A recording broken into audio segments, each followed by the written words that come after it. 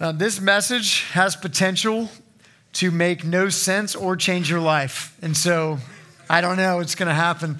This also has potential to be like totally normal or be offensive. And so I don't know. I don't know what's about to happen. So that's a heck of a setup, which is really, really good. I'm going to start by telling the story. I thought of this morning because I feel like it illustrates the issue that I'm trying to present. This is part 4 of our series on change. I'm going to add a bonus week next week. I'm going to do one more because I've been enjoying doing this. I've gotten to work through some stuff I've been thinking about for a long time. I hope it's been helpful for you. Today it's going to end up being really practical. It may not feel like it for a little bit. If I had to title this, I was going to title it The Gospel for Addicts.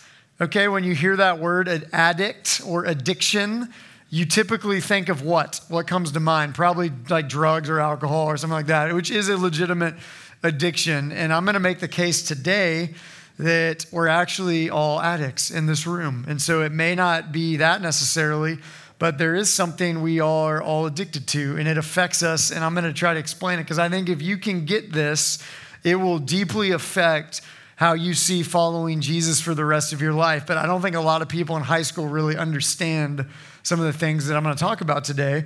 And so I think it's really important. But just going to start by saying good morning, happy Mother's Day. You're an addict and I'm an addict. And so let's talk about that by talking about a time when I had a skin disease. All right? That's a fun start. And so this is what happened. When, it was a long time ago. Don't freak out. It's all good now and it wasn't contagious. But when I was fresh out of college, really, not that fresh because it wasn't OU's fault. It was like a couple years later, nothing to do with that. But this is a little graphic, maybe personal, I don't know. But I had this, it was seemingly kind of rash type of thing on the face, all right? It was not very attractive and it really hurt, honestly. It was extremely uncomfortable. And I really never go to the doctor. I hate going to the doctor. I haven't gotten a checkup probably in a decade. Like I hate everything about the doctor is not enjoyable to me. So I avoid it at all costs. I'll only go if I absolutely have to go. And so for me, I was like, this is not good. It doesn't look good. It burns. But I made up, 6 reasons why it was happening. For me, it was like, it's probably shaving mixed with the allergies, mixed with the weather. Like I had all these external causes. And so I tried all this stuff and I was like, if I do this, maybe I went without shaving for a really long time and I couldn't really grow much. I still really can't. So it just looked ridiculous and nothing helped. Nothing changed it. And it was just horrible. And so I finally had the courage to call the dermatologist and I went in. And side note, this will probably get me in trouble. We have to cut this out, but I just think it's an easy job, honestly, the dermatologist, because you pay $40 for 10-minute appointment. And they literally just are like, they have a choice of 6 prescriptions, they just rotate them. They're just like, we're going to give you these 2. And looks like it'll, it keeps working. So that'll be it. It's like, I could do that. Like I could totally do that gig. And so I went in there to the dermatologist and I'm not exaggerating. I talked for a solid 10 minutes like I am right now, actually. And I started telling him everything. I was like, look, I know what it is. It's the shaving. It's the shaving cream with the razor and then it's hot outside and I have bad allergies. I went on this 10-minute thing of all these things I knew it was because I'm a skin expert, And so I was telling this guy who I was kind of doubting his job and just his career and all that stuff because I was like, this is just, he's not going to have a clue what he's talking about. And he's smiling the whole time. And then all of a sudden at the end, he just goes, yes, so what that is, it's called perioral dermatitis. Is an extremely rare condition that we don't know what the cause is. We have no idea. It's very rare in men, which is weird, is what he said. That kind of hurt me a little bit. But and he said, the only thing that does it is this antibacterial pill. You take the pill and you'll be better in 3 minutes. It's amazing. And so I did. I went and got the pills. I took it and I immediately started seeing it change. It was the craziest thing.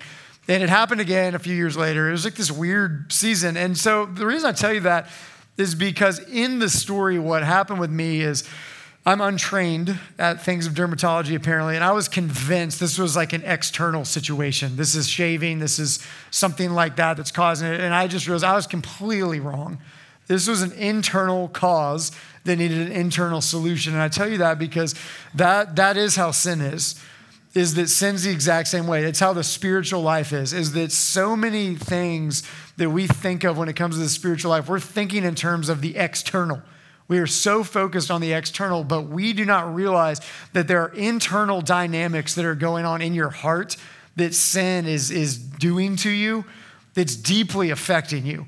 And if you don't learn what it is and you don't learn how to treat it, it's going to cause a lot of problems, and especially in high school. And I'm going to explain why high school is such a crucial time to learn this stuff, okay? But this is just like, I got 3 points, but here's the main one. This is like the thesis statement of sin, okay? The Bible gives you such a richer view of what sin really is. Our culture does not understand this, and so our culture doesn't really get what the problem is. It doesn't really understand what sin is. And therefore, the solutions are extremely shallow, and they're not going to solve the problem. And so if you really read Scripture, you're going to get an idea that sin is actually much bigger than you think it is. And therefore, it's going to really inform how you see life change, what's actually going to change your life. And so we see so many things in Scripture of what sin is, but one thing you see in Scripture that sin is, there's just one thing, is sin is replacing God. You are replacing God with something else.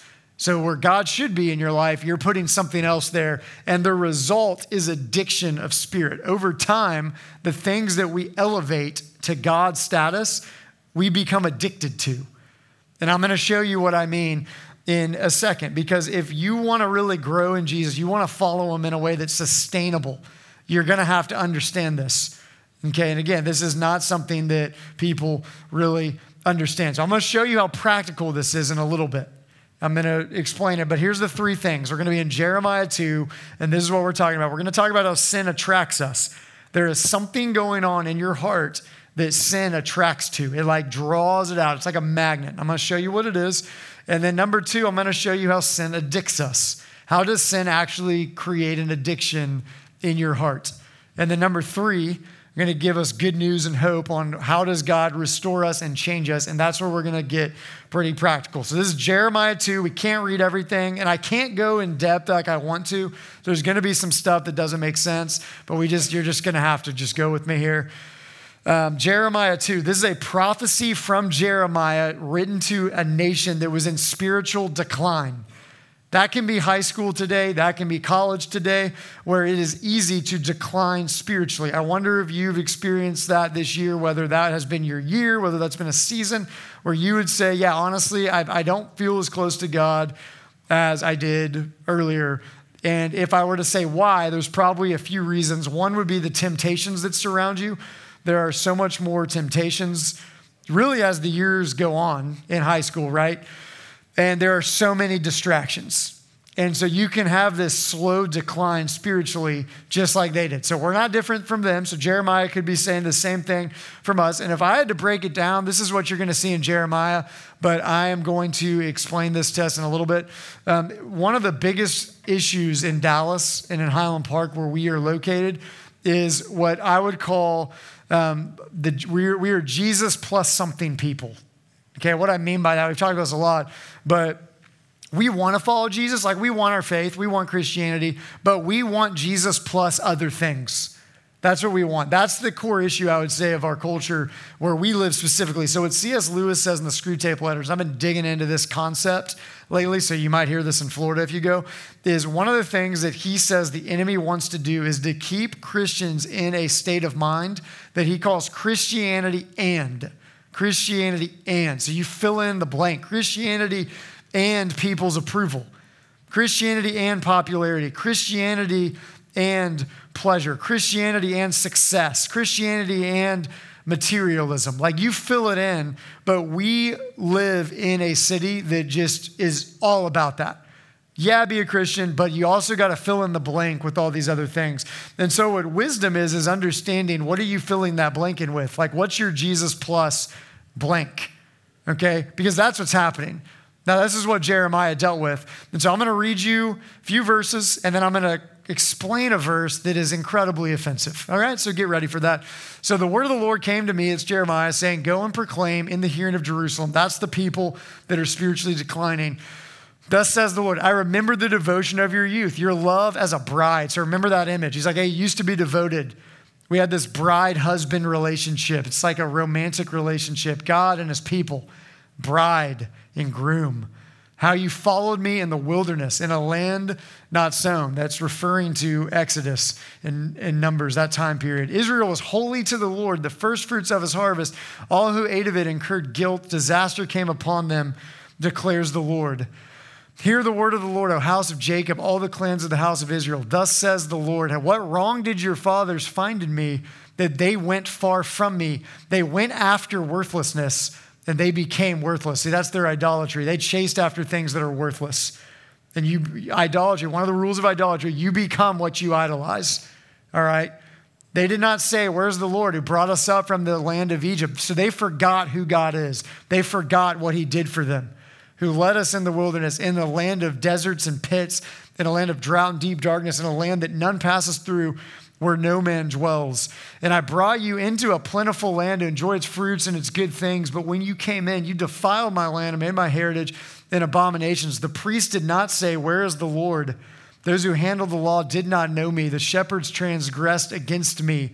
The prophets prophesied by Baal and went after things that do not profit. Baal was a god of that time. And so you see this. This is like relational language, this idolatry. They rejected God. And then this is verse 12 and 13. These are two of the best verses in the Bible on idolatry. Be appalled, O heavens. So it's like, this is shocking. This is appalling that my people have committed two evils. Remember this, all right? This is a good verse. They have forsaken me, the fountain of living water. So they have rejected me. They have gone from me where living water is found, where satisfaction is found, where happiness and joy are found, where purpose is found. They've hewed out cisterns for themselves, broken cisterns that can hold no water. So picture if this cup had a hole in it. It'd just be leaking, okay? There'd be a decline. And that's what they're saying happened, is that you said, God's not going to satisfy me, so I'm going to go to something else that I think will, but it won't. It's a broken cup that is leaking. Now, in verse 20, this is what's offensive. We don't have it up here. There's a line in there that talks about how when you worshiped other gods, it's basically says you bowed down to idols, you worshiped other gods. Whatever translation you have in verse 20, it's not going to say this. What the Hebrew literally says is you spread your legs. That's what it says, all right? That is offensive language. That is sexual imagery in Jeremiah 2. I didn't make it up. It's in there, all right? Now, what it's saying is that this imagery happens all the time in Scripture, and especially the prophets. And you're like, why is he saying something like that? Like, that's intense. Like, do we need that image right there? Is he just trying to get our attention? No. This is what's happening. This is so important. This is how sin attracts us. This is point number one, is he is teaching us that there is something happening underneath our sin. It is going to shed light on so many things that you see in high school today. Okay, here's the point. This is deep, but this is the point, is that spiritual attraction in your heart, spiritual attraction to idols, attraction to other things is just as powerful as sexual attraction at the physical level. Let me explain that. A lot of us do dumb and embarrassing things when we are physically attracted to someone. Like it overcomes our common sense. Have you ever done that? Where you like say something, you're like, I can't believe I just said that. Okay, that happens. There's a TV show called Drake and Josh, which I do have up there, all right? Do any of y'all know the show, or is it too old? Mikey, thank you. I knew. Ross Scott, yeah, there we go. Yeah, SP, look at this. Oh my gosh, it's the whole staff. You should go watch it later. It is, Drake, it's an incredible show. It's amazing. This was like my middle school, after school routine. You get home from school, you watch Drake and Josh at 4:30. It was the best. And Drake is the one on the right, and you can probably tell this. He was a little smoother with the women. Okay, Josh, not so much on the left. And so one of the things that would happen regularly, it happened to both of them, with Josh, it happened all the time, is he would have so many awkward girl moments. In fact, I went on YouTube last night just to kind of watch some of them, and there are so many where he is like attracted to some girl physically, and it just makes him an idiot. Like he forgets who he is, he does stupid things. And there was one where he actually is successful with a woman. I watched this last night. And she says to him, she actually says, I love you. Wow, like that's big. She drops the 3 words on him, okay, in high school, which is big. And says, I love you. And he just freezes. He just stands there And just you go silent. And he just shuts the door after he says, I'll see you in chemistry tomorrow. That's all he said, okay? And that's what happens. That's what happens with Josh. That's what happens with us, is that we do crazy things and we are attracted to someone or something. And so this is what Jeremiah in the Bible is getting to. And you got to hear this, is that in your soul, there is a spiritual desire that's more powerful than desires that inform physical attraction. And this is it. This is the desire deep in your heart, is that you cannot produce your own meaning in life by yourself. You cannot produce your own worth. You cannot produce your own value, and you cannot produce your own security. And so what that means is every single person in this room, in your schools, in the world, has to have affirmation, has to have purpose, has to have security in life, or their life will feel empty. They will not feel worth, and therefore they will not be able to face life, especially when it gets hard. But the problem is they cannot produce this by themselves. And so this in high school, hopefully this is making sense, this is why in high school we see people drinking all the time. This is why we see overstress about school, your resume, about success. This is why we see obsession about social popularity in relationships. This is why we sometimes do destructive things in the moment so that we can get affirmation and approval. What we often do is we give surface level explanation to these things. If I ask people, why are so many people drinking on the weekend? Or why do people care so much about social popularity or whatever? What you'll hear is certain things like, people just want to have fun. Surface level. That's what I was doing with the skin thing. Okay. Underneath the surface, actually, what the Bible's saying is that every human heart has this desperation for meaning, self-worth, and identity. And you can't find it inside yourself. So you're going to have to look outside of yourself to get it. And if it's not God, whose love, whose affection, whose approval, whose affirmation is the source of your self-worth and identity, then you're going to look for it in something else. If God is not the source of your security, you're going to look for it in something else, because you're incomplete without having something give you meaning and value and identity. Okay, I was talking to Odie about this earlier. I was reminded of these recently. I forgot that this candy existed. Do y'all know what this is? Everybody loves these. Everyone just thinks these are the best. And they are. They're amazing. They're so fun. You bite the wax, you drink the juice. But here's what I was reminded of when I saw these a few weeks ago, is these are always such a letdown, aren't they? And the reason why is because, just look at it, there's no juice in there. You bite it, you drink it, and it's like a one sip drink and it's gone. I'm always so let down after I drink these. I get my hopes up, I'm excited, I love them, and I'm like, that was it? It was just this small thing. Okay, this is exactly what the Bible says sin is. This is what Jeremiah is saying, is that it's not just behavior, it's setting your sight on something smaller than Jesus to satisfy you. And it might taste good momentarily, but in the end, it's not satisfying. This is so much bigger than how a lot of Christians in Dallas see things. Is people would say, Christianity is just a set of beliefs. You just got to live this way. It's no. What it is telling you is that if you're not in God's arms, you're going to be in the arms of something else that's attracting this deep thing in your heart. And so the question before we go to the next point is, what is that thing for you? What's the thing that attracts in your heart that innate desire you have for love, approval, and meaning in life? What's your Christianity and? How would you fill in that blank? Because again, if you're not in God's arms, you have to have it somewhere. And so you're putting yourself in the arms of something else. But not only does sin attract us, that's how it attracts us. It's appealing to this thing in us that wants identity, that wants meaning. It actually addicts us. So it gets us in this addiction cycle. And so you see this in verse 27 to 28. If you keep going here, he's talking about the people, okay, that have turned away from God. It says, they say to a tree, you are my father, to a stone. Those are idols. You give me birth.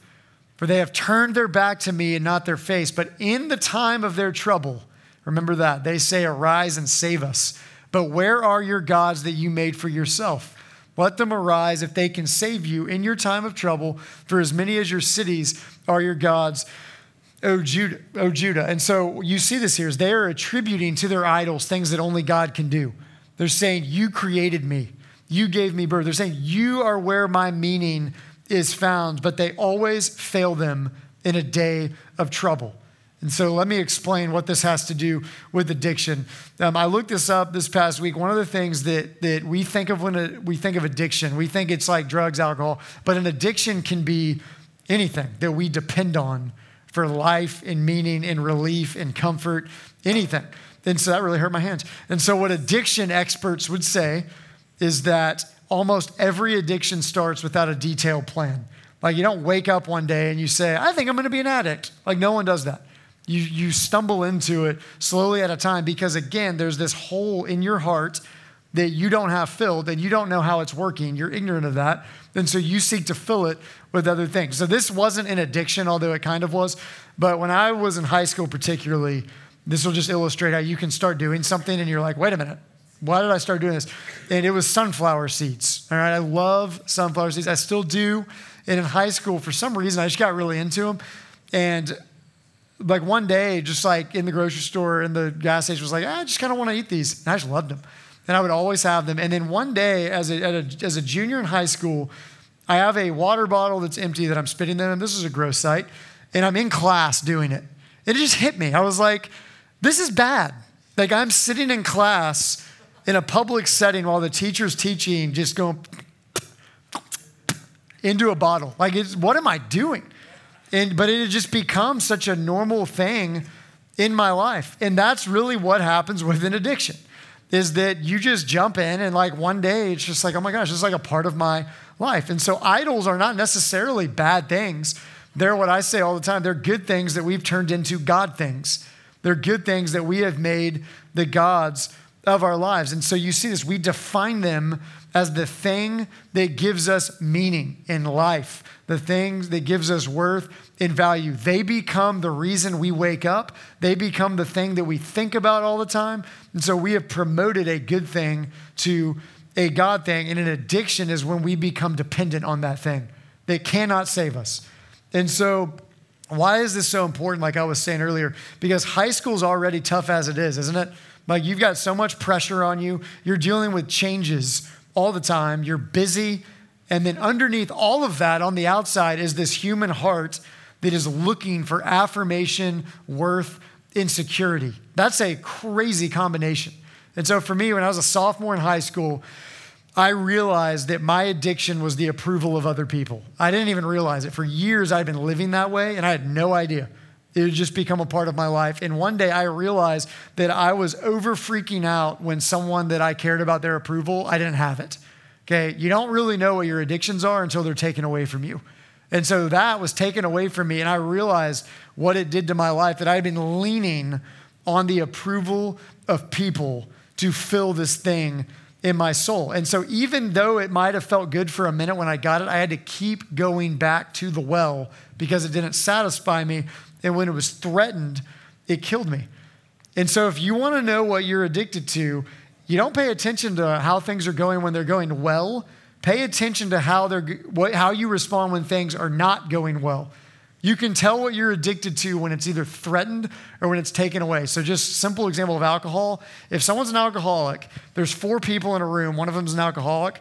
How do you figure out who it is? You take away the alcohol. It's really that simple, okay? That's how an addiction is. When you take it away, you figure out what you're addicted to. And again, this is one of the core issues in Dallas because we are Jesus plus people. And so when that thing in the blank is taken away, we realize that what we have built our life on cannot deliver what we thought that it could. That's what they're dealing with. He's saying in the time of trouble, are these things actually going to save you? Like that might have been pleasurable for a while. It might have given you a sense of security. It might have made sense for a season. But when that season comes to an end, and it always does, you will be left with this gaping hole in your soul that only God is big enough to fill. And so a lot of the things that we try to fill that with actually make the hole even bigger. And so I just want you to think about, like, what are you addicted to? We're addicted to ourselves. We're addicted to success. We're addicted to the things the world offers us. And you, like me, might be addicted to people's approval. We keep going back to the same places. And so this is the cycle, is that we get attracted to things that are like pulling out this thing in our heart that says, you want meaning, you want significance, you want worth, find it here. And then we get addicted to them, but those things eventually abandon us when we need them the most. And so what do we do about that? How do we escape the addiction? That's the last point. We're going to end with this point. We're going to sing one more song that'll really reorient us around this last point. This is how God restores us and changes us. I want you to think about this, because you can't change if you can't identify the idols, if you can't identify the addiction. So pay attention to this. Pay attention to what makes you angry. What makes you anxious? What do you feel bored without? What's the thing that you think about all the time? Okay, what do you think you absolutely have to have? What is functioning now as your real Savior than Jesus is? Like, what are you depending on right now? The truth is that if you think of it that way, all of us are in recovery. Like, the church is a place for people to recover, because we all have an unhealthy relationship to something. There are people that know that they are addicted to things, anything, and need Jesus to help them recover. And there are people that just aren't aware of it. That was me until it hit me sophomore year when it was taken away. So how do we deal with these things once we identify them? 3 things. We're going to end with this. This is really quick. Personalize sin. This is going to get really practical. We won't go back to the verses, but in verse 3, 1 through 3, one of the things that you saw is, what is he talking about? He uses this metaphor of relationship, of marriage. And so for a lot of us, we think of sin just as breaking some rules. But in Scripture, it's actually breaking relationship. It's breaking God's heart, not just breaking the rules. It is breaking a relationship. And so what a lot of us do when we want to change, when we realize the idols, when we realize the addiction, what we want to do is we scold our hearts. Like, we make us feel guilty, and we're like, you got to change, you got to get better. But what you see is that you'll never change by scolding your heart. You're only going to change when God's grace melts your heart. And that's what you see in these verses, is that for God, sin is relational. It's not just some behaviors, mistakes on the outside. No, it's a relational thing. Sin is nothing less than committing spiritual adultery. And we have a God who suffers that rejection, and he chooses to love us anyway. That's the gospel. That will melt your heart. Okay, you will never change by scolding your heart, by trying to get better and make yourself more disciplined. You'll only change when God's grace melts your heart. Some of you have dealt with a bad breakup. There's really nothing on earth, and I mean, studies show this, like a divorce is one of the most extreme emotional experiences that you can have. And so God is saying that feeling of betrayal is what he felt when we go to other idols, and he chose to go to the cross anyway. That will melt your heart, and that'll change you. So personalize your understanding of sin. Number 2, remember grace. We talked about it earlier. Verses 5-6 talks about how they forgot all that God did for them. They forgot that God was for their good. They forgot how God rescued them. And so what we need to do, we have something bigger than they have. We have God in Jesus. And so we have to remember grace. We have to remember everything that he's done for us. We need that to be made real in our hearts. All of our problems, all of our attractions, all of our addictions come because at the end of the day, we don't believe the gospel. We don't believe that in Jesus, God has given us everything. And so we look for comfort, happiness, and worth in everything else. And so we have to remember the gospel, that all the things I'm looking for, that my heart is longing for, are found in Jesus and what he's done. And the last one, we look in the mirror. In verse 32, we didn't read it, but there's this line about how the bride never forgets what she's supposed to wear. It's like, what is he saying? A few of our staff got to go to a wedding yesterday because Kenna, a middle school resident, was married. And imagine if on that day, Kenna got up there and was like, she's wearing a t-shirt. She's like, man, I totally forgot the dress. I just forgot it. That doesn't happen. The bride doesn't forget the dress on her wedding day because she's the bride. She doesn't forget that. And what God's saying is that our sin and idolatry happens when we forget who we already are. Is that when we realize what Jesus did for us, He clothes us in his righteousness. You are the bride of Christ. Don't forget who you are. Okay, the reason we live the way we do, we go as hard as we do, and we look for this stuff and other things is because we're trying to cover up ourselves. We're trying to make ourselves look acceptable and worthy to other people. And what we find is that Jesus did not just come to die to forgive us. He came to present us as spotless and radiant. And so when you realize that his perfect record is given to you, and that's how you are seen now before God, that changes it. You realize that I don't have to go look for it in everything else because God's already covered me with it. And so I want you to think about this. The reason that we go to other gods, and we're done, is we're trying to convince ourselves that we are worthy. We are trying to convince ourselves that we are approved of. We're trying to convince ourselves that we're meaningful. And when you look in the mirror, you see what Jesus has done. You realize how beautiful and loved you are because of what the Son has done. You'll be free from those other gods. You don't have to go to them. And so if you want to grow, you want to experience change in freedom and joy and stability, even in the midst of the craziness of high school that we just talked about, you got to know what your addictions are, where you go to other than God. You got to understand that what's underneath it is this craving for self-acceptance and worth and love. And you got to soak up the gospel until it changes you deeply. We're going to have Isaac and Maddie come up here. We're going to sing the last one. I want to end with you thinking about this. There's a song. We're not going to sing it. We're going to sing Amazing Grace, I think. And that'll reorient you around these things. There's a song, it's Come Ye Sinners, and one of the lines of it is it says, I will arise and go to Jesus. He will embrace me in his arms. In the arms of my dear Savior, there are 10,000 charms. Charms are something we look for to cover ourselves with value. If you want to change, go and learn what that means. That's where it's found.